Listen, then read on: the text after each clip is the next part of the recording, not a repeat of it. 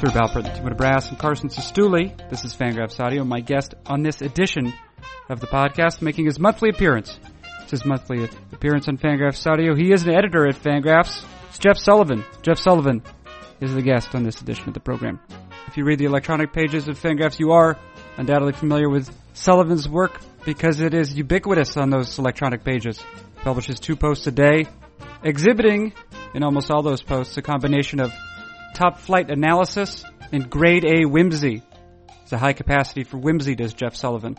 What follows features that same level of playfulness and the same analytical mind pointed everywhere, really, but the sport of baseball. If you do not care for such a thing, that's entirely fine. Consider perhaps listening to Dave Cameron's weekly appearances in the program, during which managing editor Dave Cameron analyzes all baseball. Instead, what one finds here is 2 men alone in separate rooms, literally across the country from each other, attempting to push away the sadness. Push away the sadness. The title of this particular episode, Jeff Sullivan Reaches Level Bear, is a reference to a point in the not very distant past when Sullivan realized he was no longer amazed at the sight of a deer and had moved on to bigger, more frightening animals. I realized I achieved that level of smugness.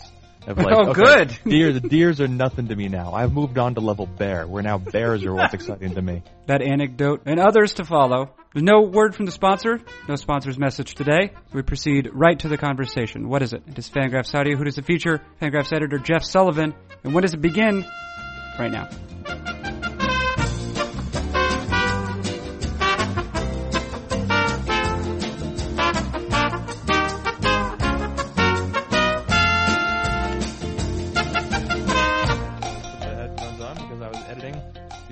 Blog.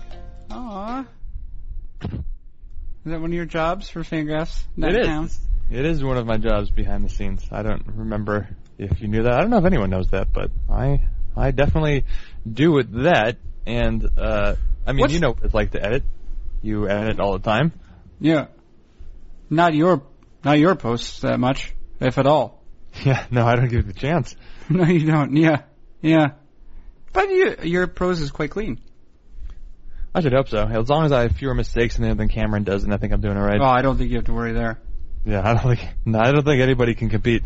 I think he has the pros of a common internet troll, but what he has is a platform spread his intellectual filth. And he does make his points with a sort of gravitas, an air of authority. I guess that a lot of people do that. Do you ever notice that people have opinions? And it's strange, right? Because you grow up, and I think, well, your experience might be very slightly different than mine, but I was a person who grew up and witnessed the internet become a thing. But before it was just like your uncles that had opinions. You know what I mean? And then you get older though, and you realize everyone has opinions, and they share them with such frequency. So, and urgency. That's it. It's an urgency. This utterance needs to be part of the world. And it needs to be shared, right? You need people to agree with it. Yeah, that's it. You want people to bend to your will. Yeah, but then if enough people are in agreement, want to have that opinion anymore, because then it's too popular. It's too consensus. It's too much of the consensus opinion. Okay. And nobody wants that. That's true? People don't want that? Well, actually, that makes me wonder, because people are like that with music, but then people are very much not like that with, like, television shows.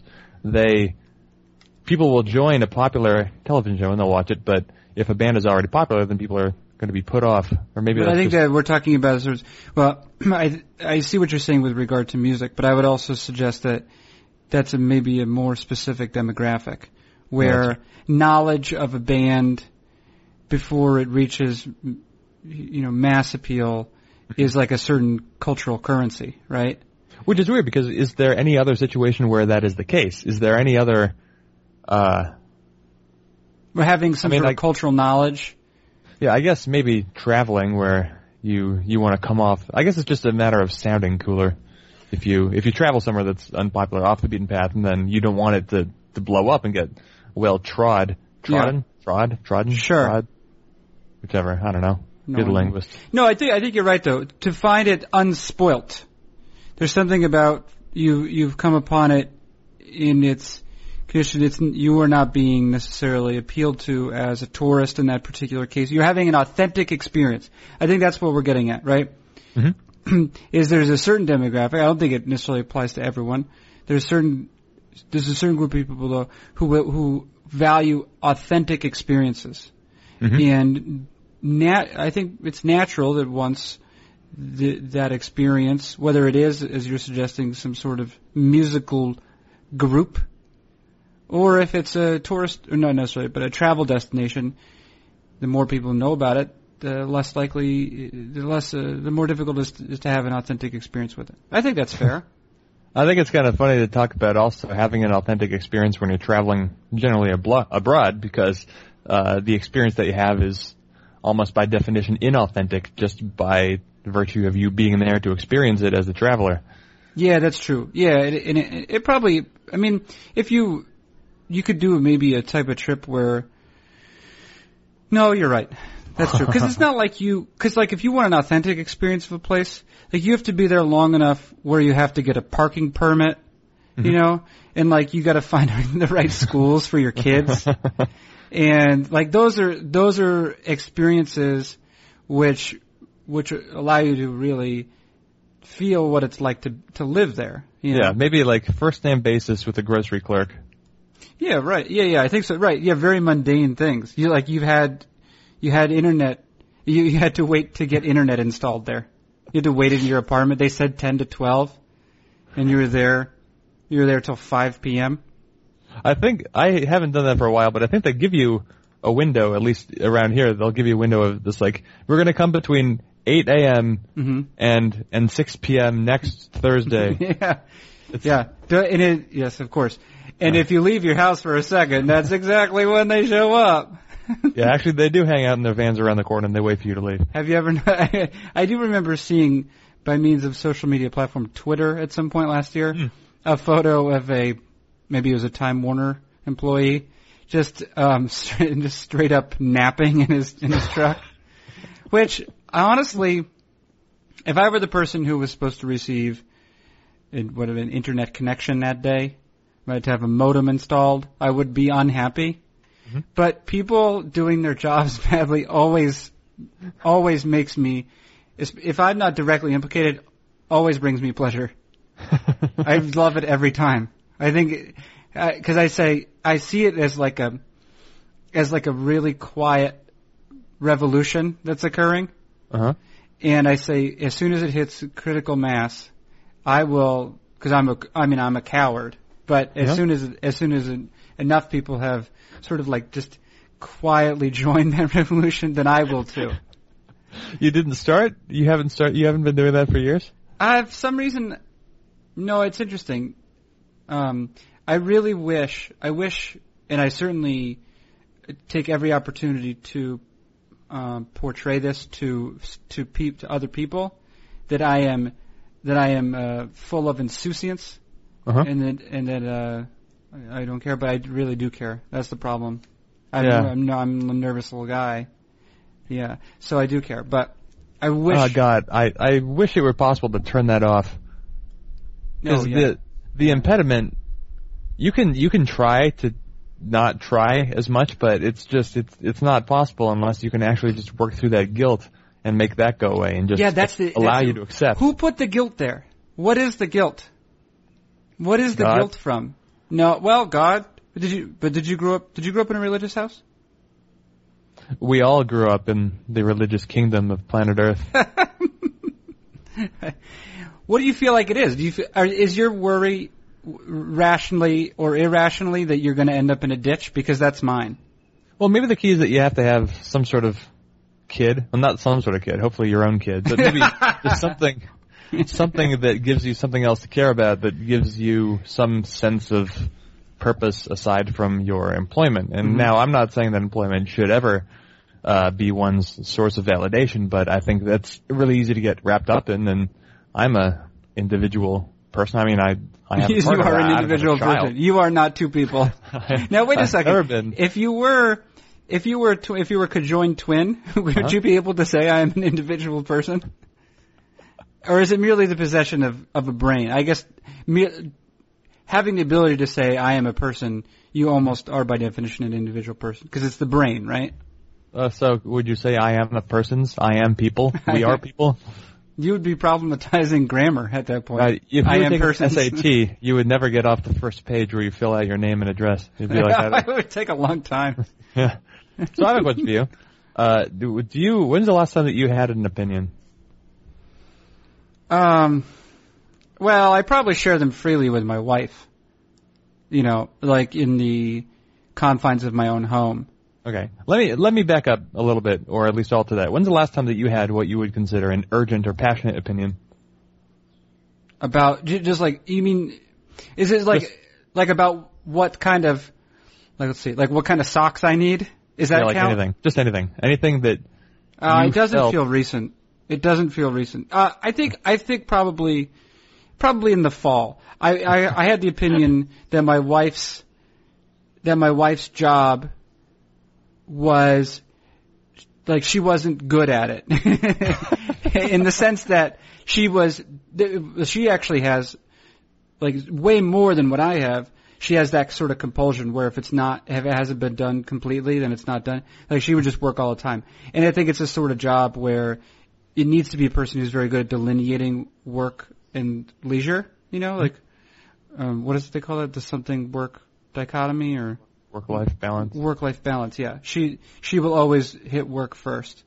And, I said I had the opinion that she was bad at doing that and she just needs to put herself in a situation where the decision's kind of made for her, right?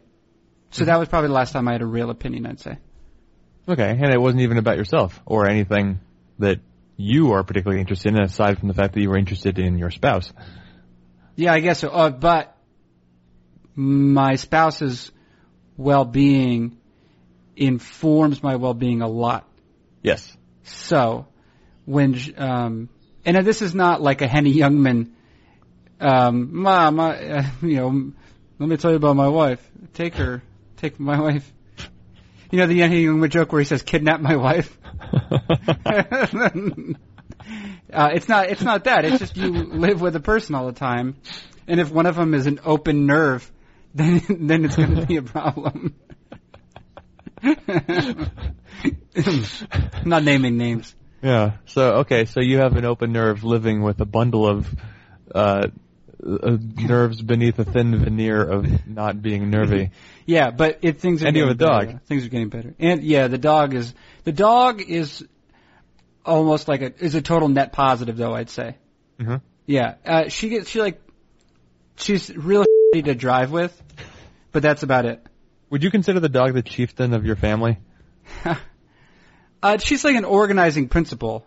I wouldn't say that she's the chieftain. Okay. Because you're told, if you go to like even one dog class, you're like, you have to, at some level, like assert yourself, right? But no, she's the most adorable thing in the house. That's absolutely true.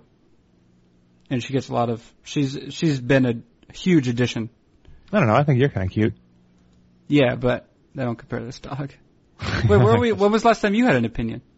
I remember several weeks ago, I remember having a bite of a dessert, and I remember having a strong opinion about it, a positive one, but I don't remember anything about the opinion or the dessert. So yeah, I know that there was one. But is it something that you would, like if someone else, like say you had tiramisu, right? I don't know if you had tiramisu. It was not tiramisu. Okay, but say you had tiramisu. Okay, so we're lying.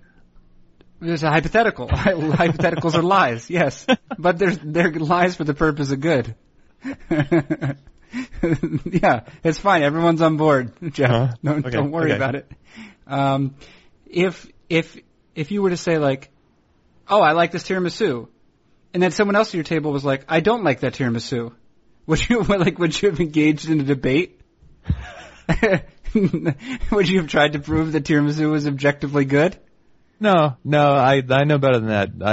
I've learned that people are entitled to have their different tastes in food and music and sports teams and players. But I think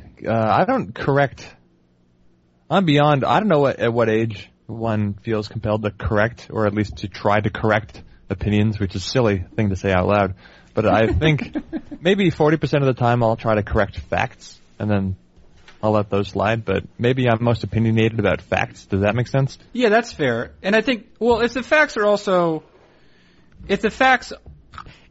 going to, if you're going to drive off of a cliff because the facts are wrong, like if someone else is driving, they're like, oh, I think I take a left here, and then you're like, no, if you take a left, we're gonna die. That's like a really important fact to clear up pretty quickly, right? Uh-huh. Yeah, my opinion is that we should not go left. I actually you may or may not know that I have a particular affection for a very dead Romanian author named Emil Cioran. Uh-huh. Emil Cioran is an author, and he has a number of books full of aphorisms, and they're all pretty great because his pessimism is at such a high volume that it just everything reads like a joke essentially, right? Because his level of commitment to his pessimism is very high. But a recent I read it in French. I don't want to brag, but I'll read you the English translation, Jeff. He says after 30, and you're there, right? After 30, you there? Uh-huh. He says after 30, one should be no more interested in events than an astronomer is in gossip. After 30, one should be no more interested in events. And I just like the word, it's just events. Isn't it very vague? All events. Essentially verbs. And life is but a sequence of events. I guess it is, yeah. He says one should be no more interested in events than an astronomer in gossip. Yeah, and perhaps he means, world events? Current events? It is unclear. Where is your lower threshold above which you would consider something an event? If you make yourself breakfast in the morning, is that an event? I'm interested in that event. Okay, you're interested in that event. That's a good event. So you consider that an event. Okay. I don't know if it's an event. No, I don't think it's an event. Okay, what if you go to breakfast? Is that an event? No, I don't. I think that these are. I'm going to say. This is a terrible. But if you've ever read academic writing, you know this is sort of distinction that's made. I'm going to say those are activities. There's no difference. Okay. Okay. What if you go out to dinner with 10 family members? Is that an event? No, I don't. I think an event is a public facing is an occurrence. It is a thing that happens that has some sort of public implication. Uh-huh. Like, for example, if you watch, this might be this is not the right answer, but I think I'm getting to the right thing, or to a more careful definition of it, which is like if you watch your local news, I feel like your local news is full of events, or the national news. Those are events. Mm-hmm. Those are they're occurrences that people deem worthy to share. Right. Okay. Is that fair? So, I think that's fair. And so, but here's the thing. How long is what? Emil Cioran? Cioran. C-I-O-R-A-N. C-I-O. Yeah, I know the spelling. I've seen it a million times. I didn't know how to R-A-N. C-I-O. Cioran. Yeah. Cioran. All right. So, how long has he been dead? I think maybe since the 90s. Let's say that. So 20 years. Okay, so maybe his advice would have applied when he was alive, but he never got to see American Ninja Warrior. I think that maybe that would have changed his perspective on being interested in events. Which is what? What happens in American Ninja Warrior? The bodies contort in different directions in order to achieve an artificial goal. Oh, okay. You almost described sex. Except for the artificial goal. Yeah. It's an artificial goal for perhaps 50% of those involved. What can you explain? It's a legitimate goal for all parties involved. It's an unachievable goal for half the parties involved. I won't tell which one. It's not the man. Well, you were going to ask a question. I don't understand. I've never seen. Maybe I've seen clips of American Ninja Warrior somehow. But what if you were to provide? I mean, just a brief TV guide synopsis. What occurs there? Athletic people. Is it different than what was the other one? American Gladiators. How is it different than that? You don't fight anyone. Okay. Let me take that back. You fight yourself. Okay, sure. Mentally and physically. Mm-hmm. And you, I don't know, try to overcome a bunch of obstacles. It's weird. So they're obstacles, essentially. Yeah, it's an obstacle course, essentially. And there's money at stake, as there better be for any obstacle course. Sure. And I don't actually watch it, but I was just reading. I came across an article about it the other day, and so it was fresh in my mind, and so I decided to apply it to Emil Chorin. Yeah, I don't know if he would regard that as an event. I think ultimately it's this is a sort of thing that may not lend itself to further discussion. Well, you know what I learned? Separating from American Ninja Warrior, but focusing on the word ninja. For whatever reason, like a week or two ago, I found myself reading A brief history of excellence in segues, Jeff Sullivan.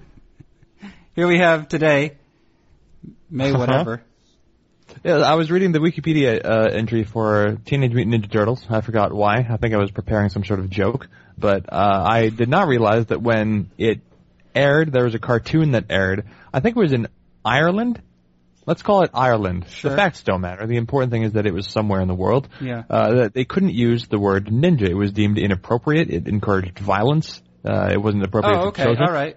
And so I believe they replaced it with the word hero. And so it was the Teenage Mutant Hero Turtles who were constantly, I think, at arms with one another. Maybe not with one another. They were fighting somebody else. I don't remember the show very well, but I was just interested in the fact that you couldn't use the word ninja, which was a critical component of the show, given that they all had ninja weapons. Yeah, the fact that they were... Yeah, right. I guess what... So this is sort of an FCC for whatever country, an FCC equivalent for whatever country it was broadcasting? Uh-huh. Yeah, and so for them, the word ninja in the title was inappropriate, but the fact that they were just ninjas, and they were they're turtles as well. They're turtles who are also ninjas. Uh-huh. I mean, imagine their CVs. What have you done? Well, I've done everything that a turtle usually does, but I've also done all the things that you typically associate with ninjas. So, could you fit all that on one page? I don't think so. The lyrics to the theme song, I was not listening to you. The lyrics were also changed, such as changing Splinter taught them to be ninja teens to Splinter taught them to be fighting teens. The policies also had other effects, such as editing out use of Michelangelo's nunchaku,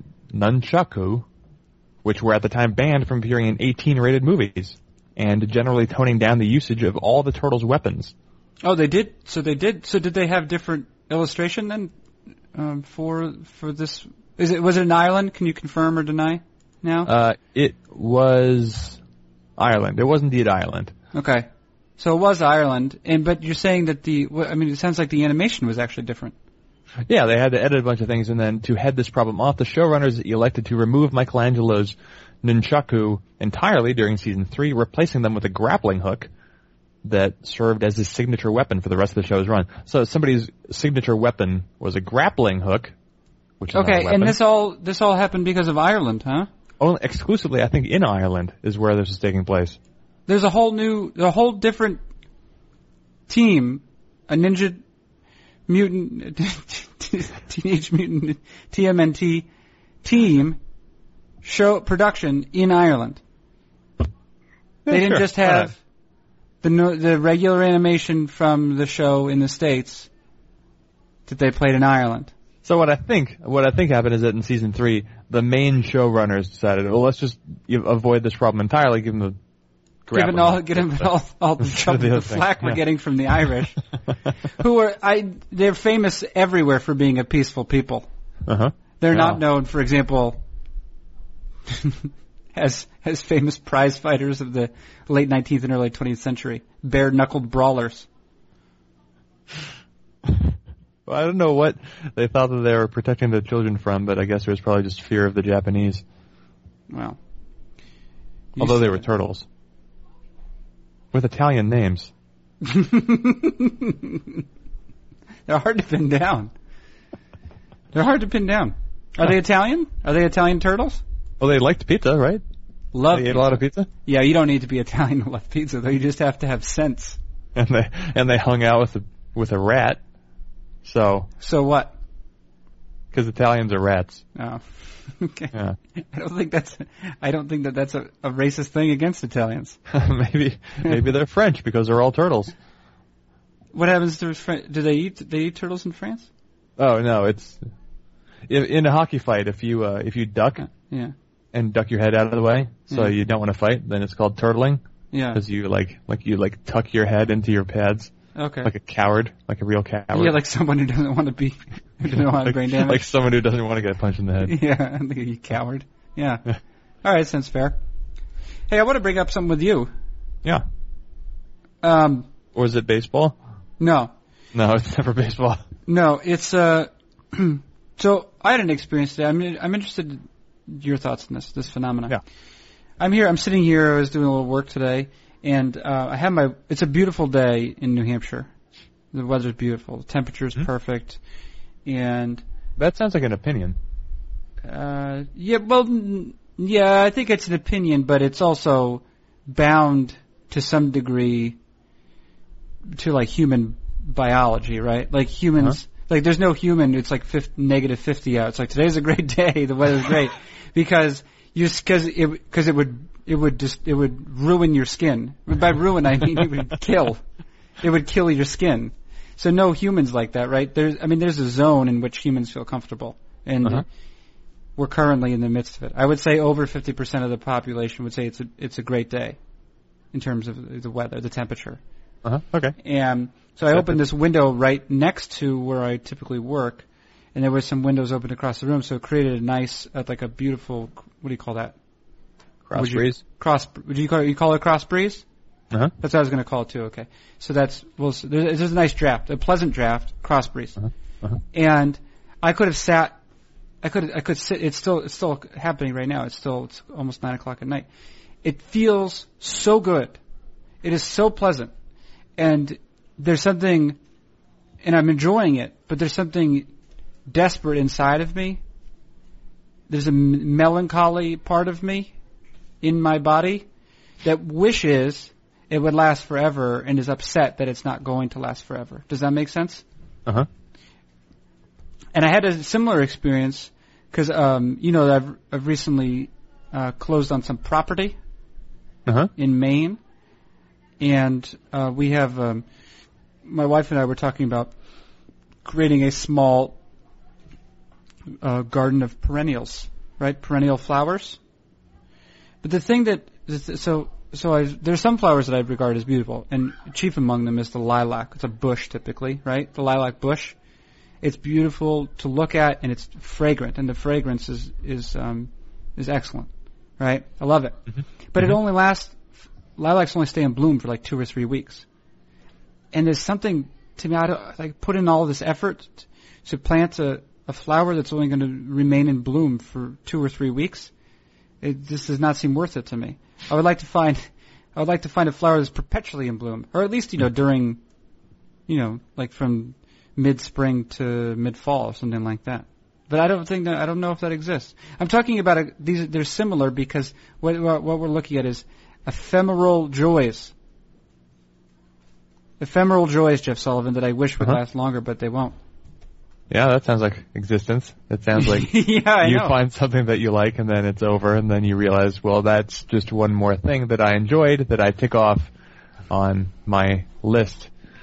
But do you have this experience where as soon as you begin enjoying a thing, you immediately... you're compelled by something inside of you just to think about when it's going to end? No. I think there's a very short list of things that I actively enjoy. Certainly in this room there are very few. This is the work room. And the things that I enjoy generally involve going far away from the city, being on some sort of hike or some sort of trip. And during those things I kind of just get lost in the experience, and I do not think about when they're going to end. I kind of lose sight of time. But around here, I guess maybe like episodes of Silicon Valley. I get sad when those approach the end. Oh yeah, okay. I've only seen the first couple, but is that a show that you're enjoying that show? It is a show that I enjoy. It is an event in which I am interested, but perhaps I'm still exactly 30. So until my ordinal age is 31, I think I might not. Maybe right. Shorin wasn't talking to me, but no, I don't think about when things are going to end. Give me a recent example. Well, I guess you did give me a reason, but yeah. I'm sitting in this window. I told you, I'm sitting in this window. It's very pleasant, and I know that it's going to have to end because it's going to get colder. It's almost all the way dark now, and it's going to end. And that pleasure. That's what I really want to do. I mean, is this why you drink a lot at a time?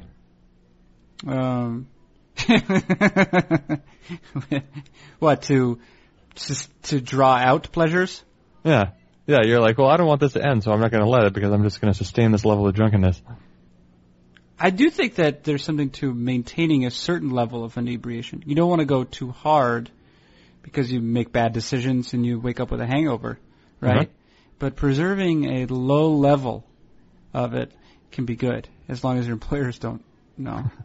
Although the way that our jobs are constructed, they don't really have to know, and I don't even think that, I don't know, I've certainly written in posts before that I had the idea while, at the bottom of my cup, and no one was upset about it. Yeah? Do you think when you're drinking? Yeah. When you're drinking, do you think about baseball? Do I think about? Yeah. Well. Yeah, because I'm working. So yes, I do.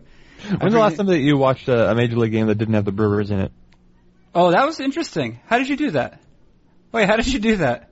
How did you know? Do you somehow have access to my MLB TV account? Yeah, don't worry about it. Wait, how did you? How did you know?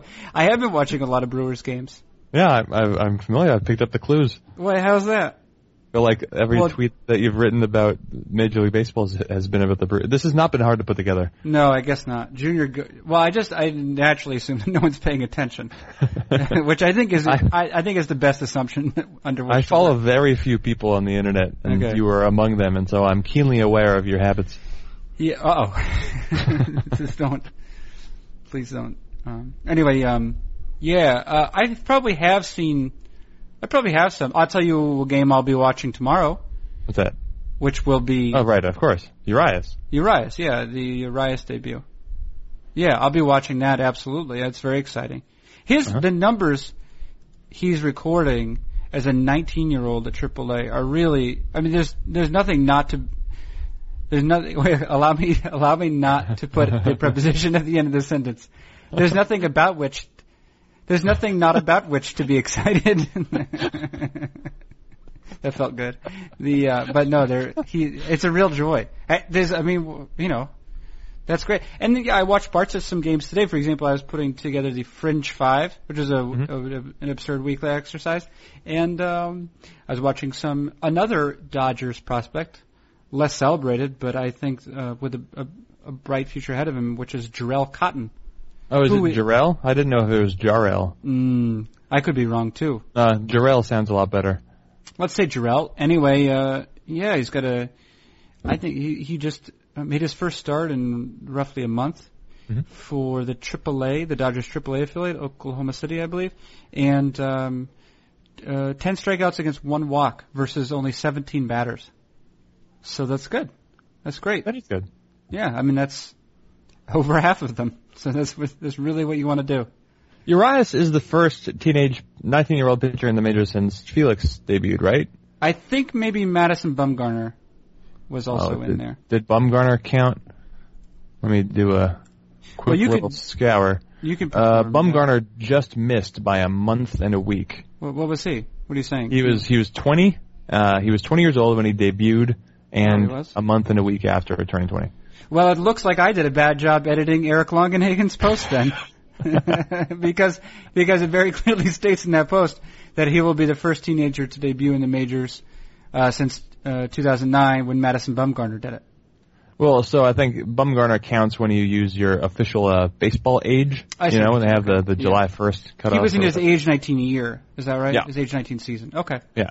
Okay. Yeah, but he was actually 20. So Urias will be the first actual teenager based on these arbitrary cutoffs since Felix Hernandez debuted in 2005. And it's interesting to reflect and also to compare and contrast, I guess, the debuts because they're, I think, similarly hyped prospects. They're like arguably the top pitching prospect in the game upon their debut, both 19 years old, long time coming, both handled very carefully.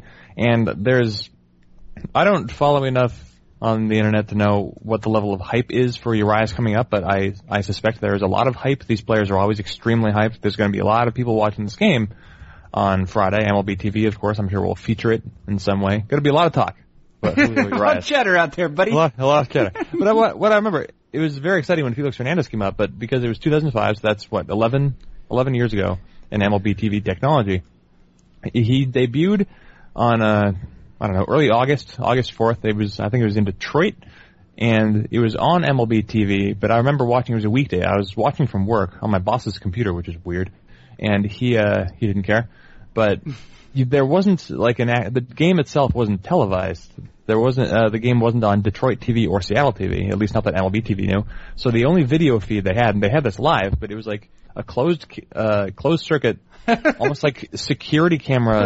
like jail television. It was like that. It wasn't quite like from the corner of the room looking down on people walking by, but it was genuinely from, as I recall, like the second level overhang on the first base side. So it was a camera that was like 200 feet behind first base, aimed at the mound and sort of the plate, which made it a very unusual.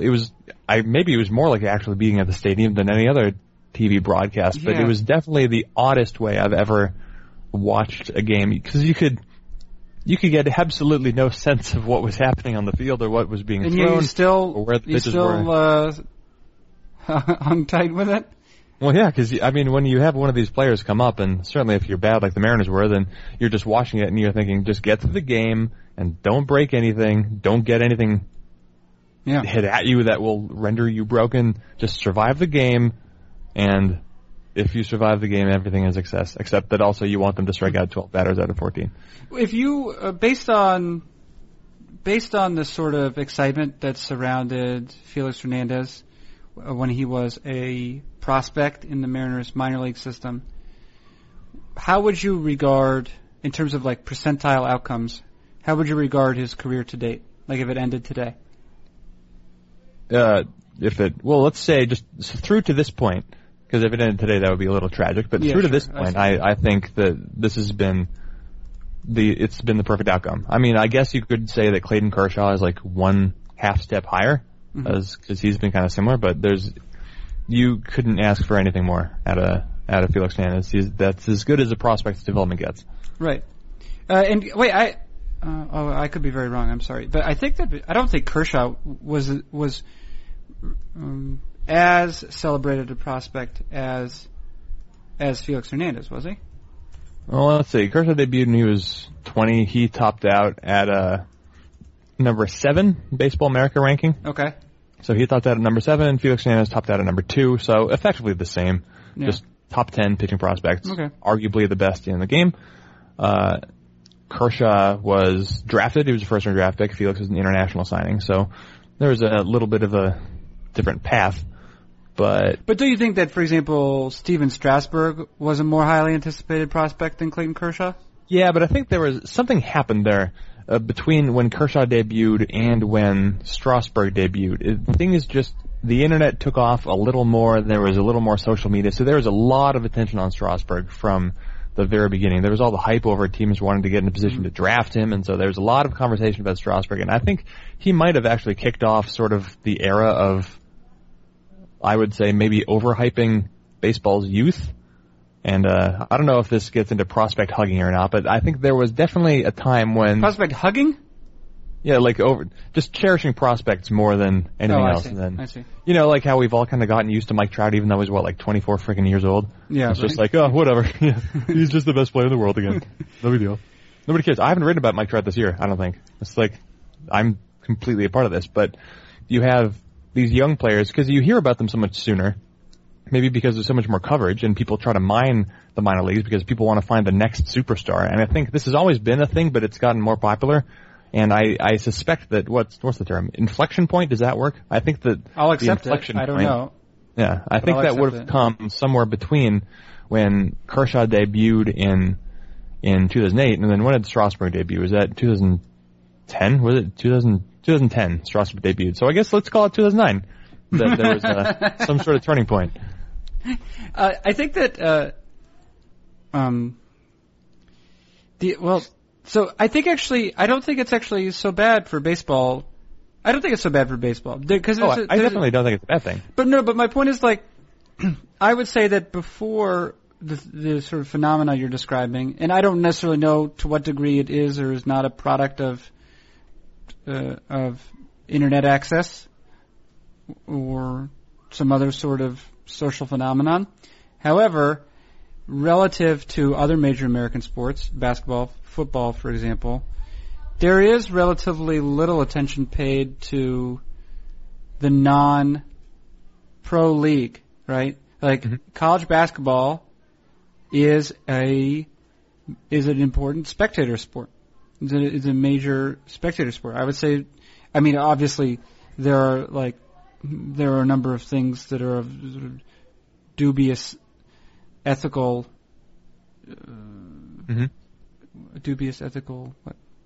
implications regarding it. Is that what I mean? Those are English words. I don't know if I've put them in the right order. And same thing with college football too. But those are both spectacles, right? Yep. But anything below Major League Baseball typically isn't. Minor League Baseball, I mean, maybe in part because of just the lack of broadcast technology, but it's not very popular at all. And also, and there's no minor league baseball game ever really feels like an event. Maybe there are a couple of, distinct cases, but as a rule, not. And then, of course, college baseball has some very ardent followers, but it certainly does not have the social cachet of college football or basketball. Right. I think that this is baseball's means of compensating for lack of attention on the draft. Mm-hmm. Hey, you already wrote a post for tomorrow. Yeah, I did. Regarding Mike Moustakas, it appears. Yeah, this has been a long couple days of work. Well, you did not work on Monday. Yeah, I didn't what work was on your Monday excuse, Jeff? Well, I was in Yosemite for the first time. Oh, that's great. Why didn't you say that to begin with? At the start of the conversation, I don't know. Did you like Yosemite? Was it beautiful? I mean, it's cliche to talk about because something we experienced for the first time last November. We went to Utah for a long weekend, and we went to Zion National Park. Okay. I love national parks. Zion, very beautiful, but I'd never been to a national park that was so much like going to a sporting event or like a mall, in that there were so many people and crammed for parking. There was a shuttle system, and it felt like, at least getting in there, that you were not of that sort of peaceful isolation that you go to one of those places for. Now, granted, when you get into the park, they do a good job of spacing people out, and you can feel a little bit isolated if you try. But I'd never been in that situation before, and Yosemite is like that, maybe to an even another degree. It gets, I think, 3 million visitors a year, and the most popular part of it is just tiny little valley that's right in the middle. It's a very large park, but probably like 98% of the visitors all stay in this one small little easily accessible area. What's that called? Is that the Yosemite Valley or? Yeah. So that's where you have Half Dome, El Capitan, Yosemite Falls, which is the highest waterfall in the country. Okay. And I don't know, all the pictures of Yosemite that you know, it's generally from that valley area. So it's really crowded and it's really popular, and it's super popular, and like Instagram, social media, everyone's posting pictures of Yosemite, and so it's not original to say, yeah, it's beautiful, but I can confirm the fact that it really is, in a way that I knew exactly what it was going to look like because I've seen pictures of it from every angle, and still it's a mind-blowing place, and I cannot wait to go back. I saw my first ever wild bear. Whoa! Wait, was it a grizzly? No, they didn't have grizzlies. They have black bears, which it turns out are cowards. Actually, I saw my first black bear in Northampton, Mass. It was eating my neighbor's garbage. He would come around. He came around more than once. For me, it was a she. I don't know. I didn't. I don't want to be cisnormative about it. Whatever gender this particular bear, this bear could identify with whatever gender it wants. I was not going to bother it, is my point. But, it was a big old bear across the street. Yeah. But so this was your first bear? Yeah, first ever wild bear. I remember when I used to get like excited about deer when you're out in the wild, and then you kind of get used to them. Louis C.K. has a whole bit about this, but yes. I'm glad you mentioned it because he hates deer. He actually he uses the term. He suggests that he would like to give the deer a sexually transmitted disease. And he uses the term, at some point, I'm not going to, he uses the term bleedy dicks. He says bleedy, which is an amazing word. It's a great word. Bleedy. Because it's not bloody, and it's not bleeding, it's bleedy. And it's fantastic. It's fantastic. Take note, Oxford English Dictionary. When I went on my first hike in the Northwest, I remember seeing a pack of wild deer. Oh, hey, well, now there's a crow on my windowsill, so we're going to experience this. Did you know that ravens cluck? I did not know that ravens cluck. I didn't. Wait, is it a raven or is it a crow? Well, this is a crow, but it reminded me of ravens, which are similar but larger. They have those in Yosemite. Anyway, so I remember the first hike I ever did in Oregon. I saw. Well, better than the sound a crow makes, which is one of the least attractive calls there is. Also the blue jay. Actually, your blue jays there on the West Coast are different than the East Coast blue jay. Yeah, I think ours are Steller's jays. That's what they're called. Okay, all right. But they're annoying is what they are. Useless bird. They just stare at you and wait for you to fall down and make an ass of yourself, and they just want to laugh and on your neck. So I saw a pack of wild deer years ago, and I remember being super excited because I'd never seen wild deer before. And I have since gotten to see so many deer and been I feel like even pursued by enough deer that now it's like seeing a deer is more common than seeing a person. And I live with a person. That's how many deer I see. So I remember when we were doing a hike in Yosemite, we were coming down to a pretty popular hike, and we walked by some stranger, and he looked at me, and he had this big grin on his face and said, "There's a deer right around the corner," and I just wanted to who cares, man? Just go up the trail. Nobody cares. Well, and so I realized I achieved that level of smugness. Of good. The deers are nothing to me now. I've moved on to level bear, where now bears are what's exciting to me. But I don't know what comes after level bear. Jeff Sullivan reaches level bear. Name of this program. Pack of wolves. I was you're familiar with Matthew Carruth. We were camping years ago. I know that guy. Yeah, we were camping years ago in Central Oregon.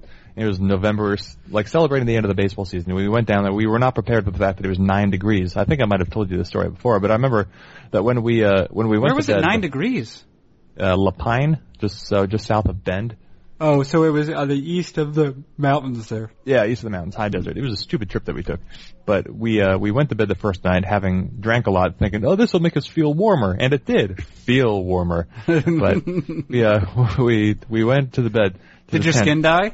The next day I actually didn't feel my right foot until about 3 o'clock. Mm-hmm. So it was a rough day. But I remember waking up in the middle of the night when it was 9 degrees, and I had to get outside of the tent for purposes after having drank a lot. And it was, probably 3 a.m.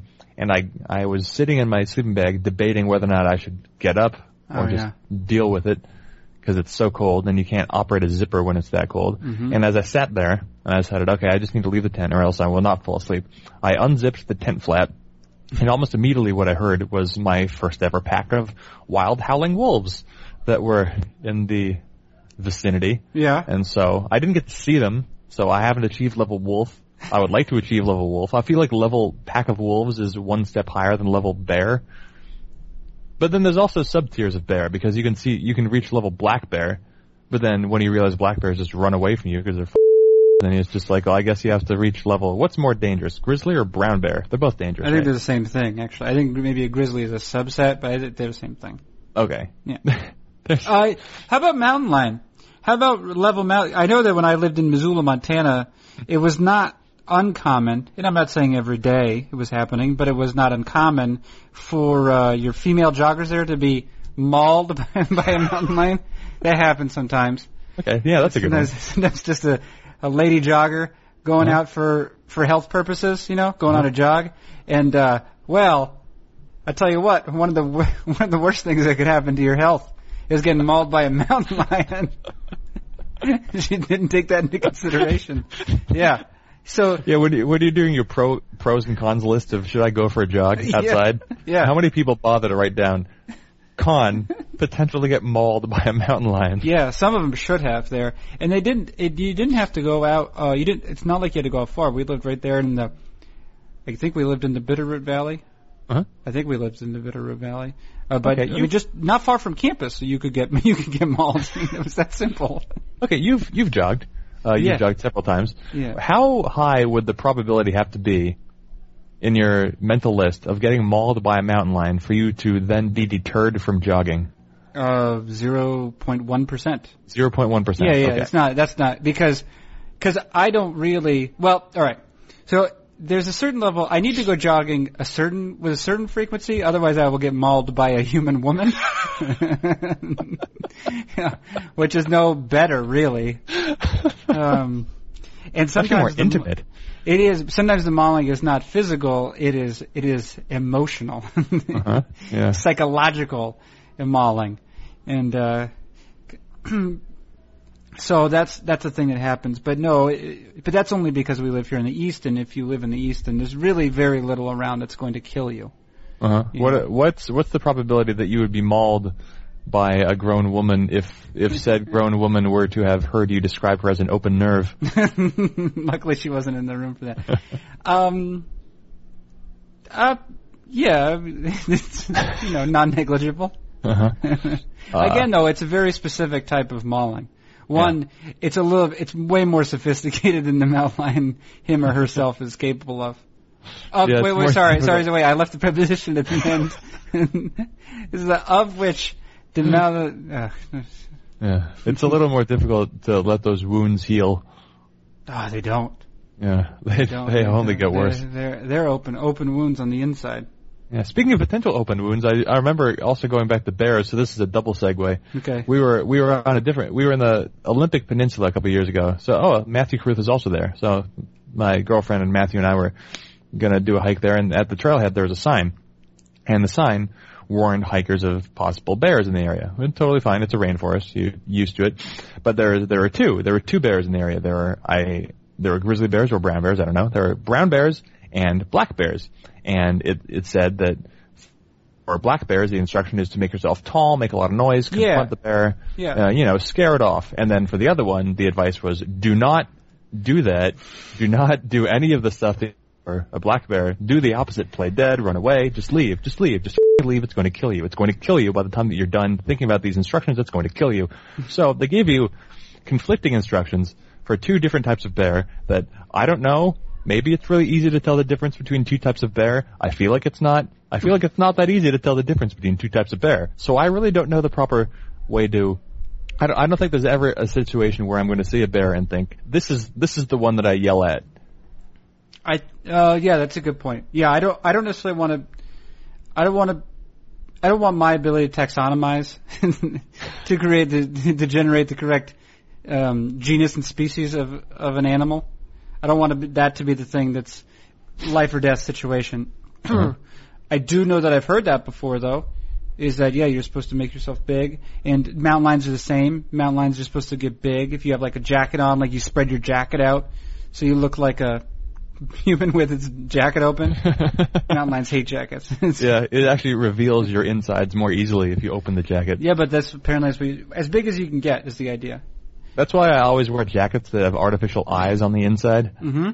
Yeah, just to make the mountain lion think I'm a human with two really big spread out eyes.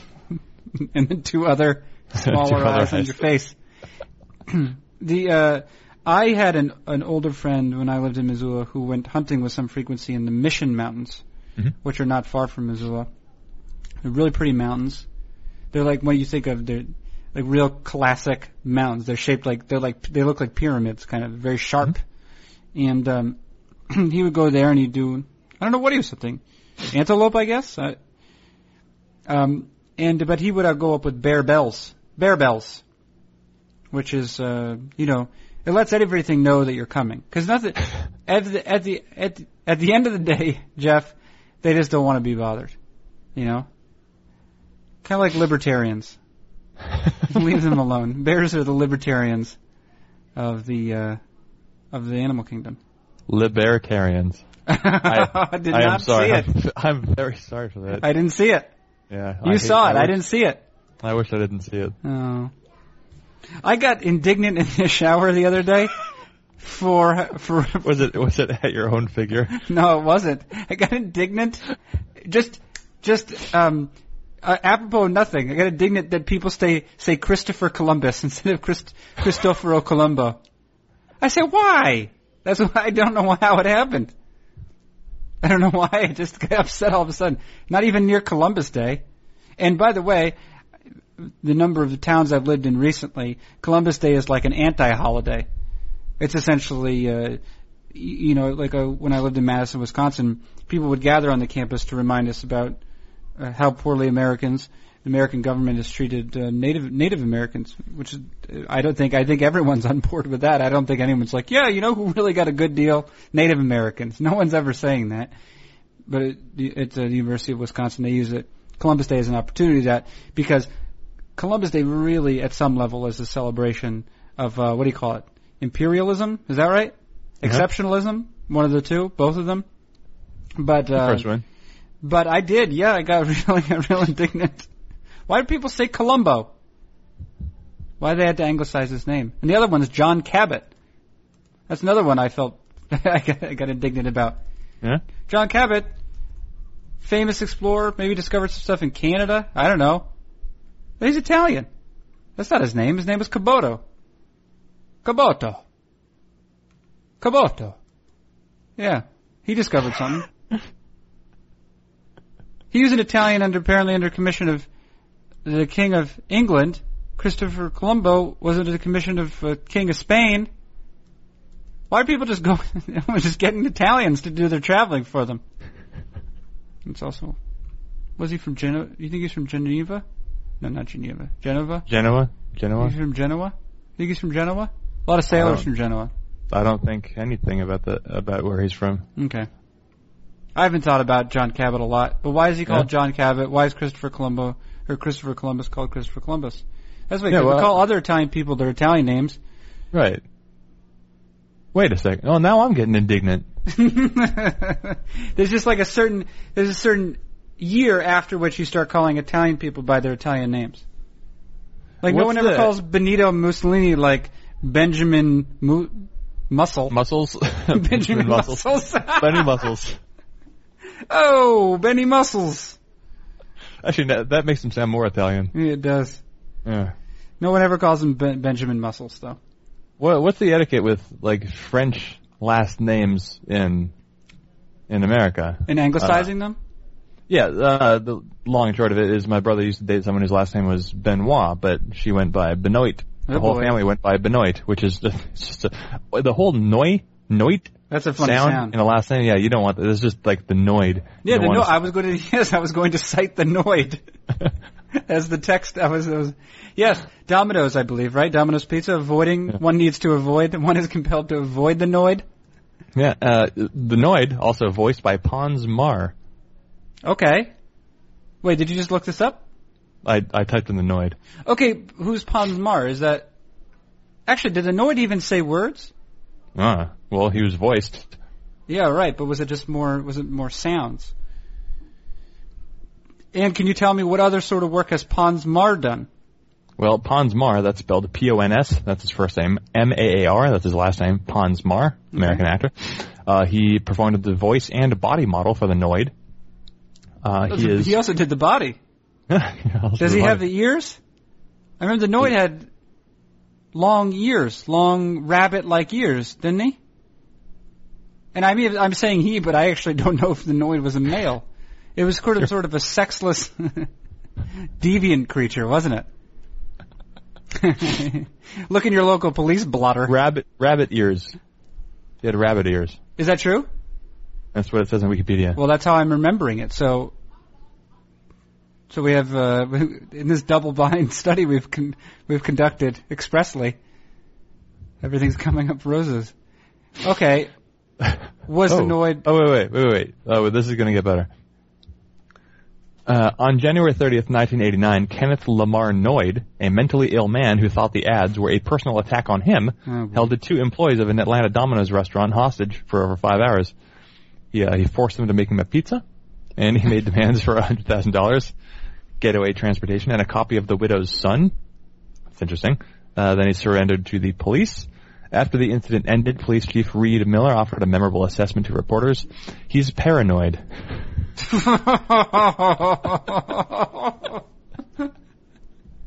And then he killed himself in 1995. Oh, wow. That was dark. Yeah. This incident caused Domino's Pizza to discontinue advertising using the Noid as their mascot. So it worked. You know, rarely, let's see, well-behaved Noids rarely make history. So, here we have an example of that. Wow. So it really, but any sort of any campaign that you adopt is, I assume a mentally ill person could. Here we go. There's a little box for the Noid. Information, species, male. Wait, species what? Species unknown. Okay. Gender, male. Yeah. Occupation, ruining pizza.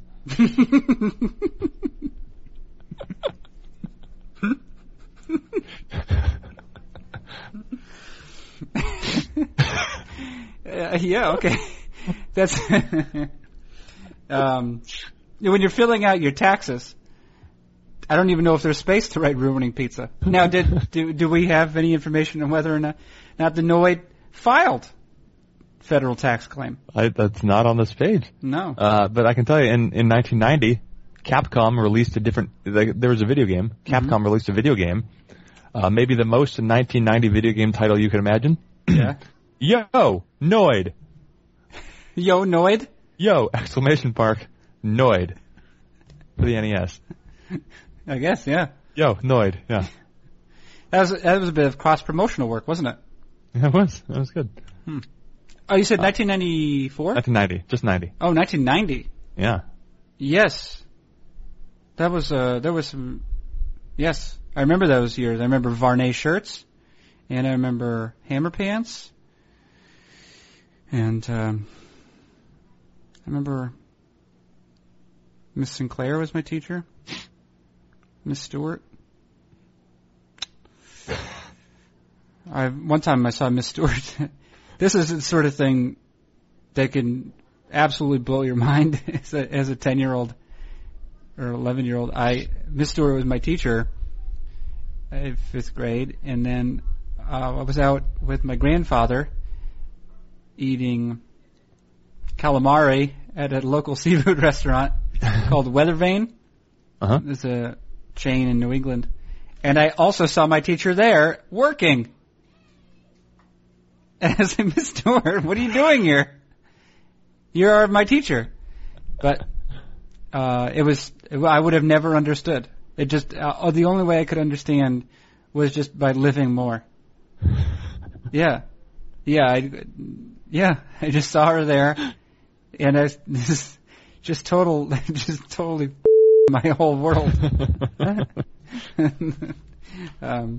Did you ever have an experience like that where you saw like an adult in a totally different context that didn't make sense to you? No, I've only ever seen adults in the one context. Which just the one. All your adults remain in one context. That's good. Yeah. Well, one of my friends is a teacher over in Westport, Massachusetts, and she talks about all the times that she's run into students elsewhere, and it just always seems to blow their minds. No one knows how to, like high schoolers and middle schoolers, you don't know what to do. I don't know how you look at teachers now when you're one of those entitled youths of today, but I know in my day, if I were to have seen the teacher, which I never did, then it would have been insane because the teacher is like the highest rank. Yeah, that's a good point. Yeah, it's kind of like if I walked into the president today, then that would feel like if I saw my teacher when I was 8. The same sort of gravitas. Yeah. I know that, I just know from my wife's experience, teacher, so cause she's on a campus here, right? So she sees her students pretty frequently. But I do know the times, like, like recently, some of her students came over to use the kitchen here to make some food, right? And I gathered that they were behaved and respectful in our home in a way that they rarely are in the classroom.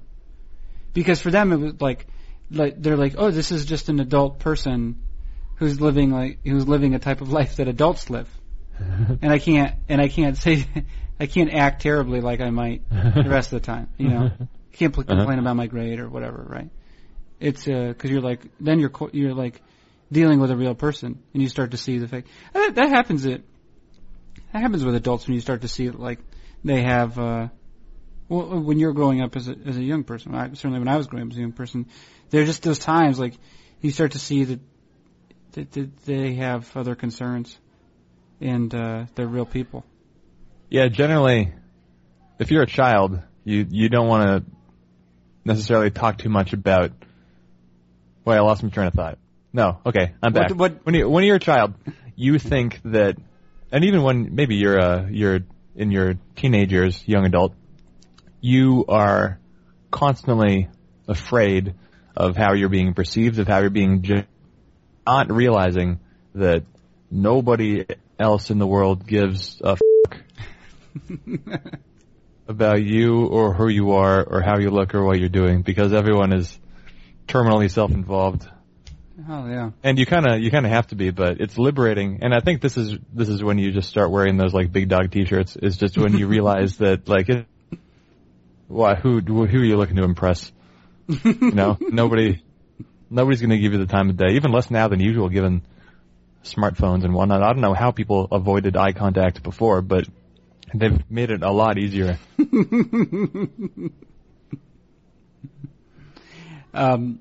Yeah, gotta get a big dog t-shirt. Put that on the to-do list. Listen, Carson, I gotta go. I gotta get to a dinner. Yeah, you should. All right. Hey, Jeffrey, a real pleasure. This will go up Tuesday after Memorial Day. Oh, okay. I'm sorry about the internet dying there in the middle. Hopefully that's not too hard to figure out. Yeah, it'll be okay. Editing. Cool. It'll be okay. All right. Okay. Jeffrey, first let's say goodbye for the purposes of the program. So thank you, Jeff Sullivan.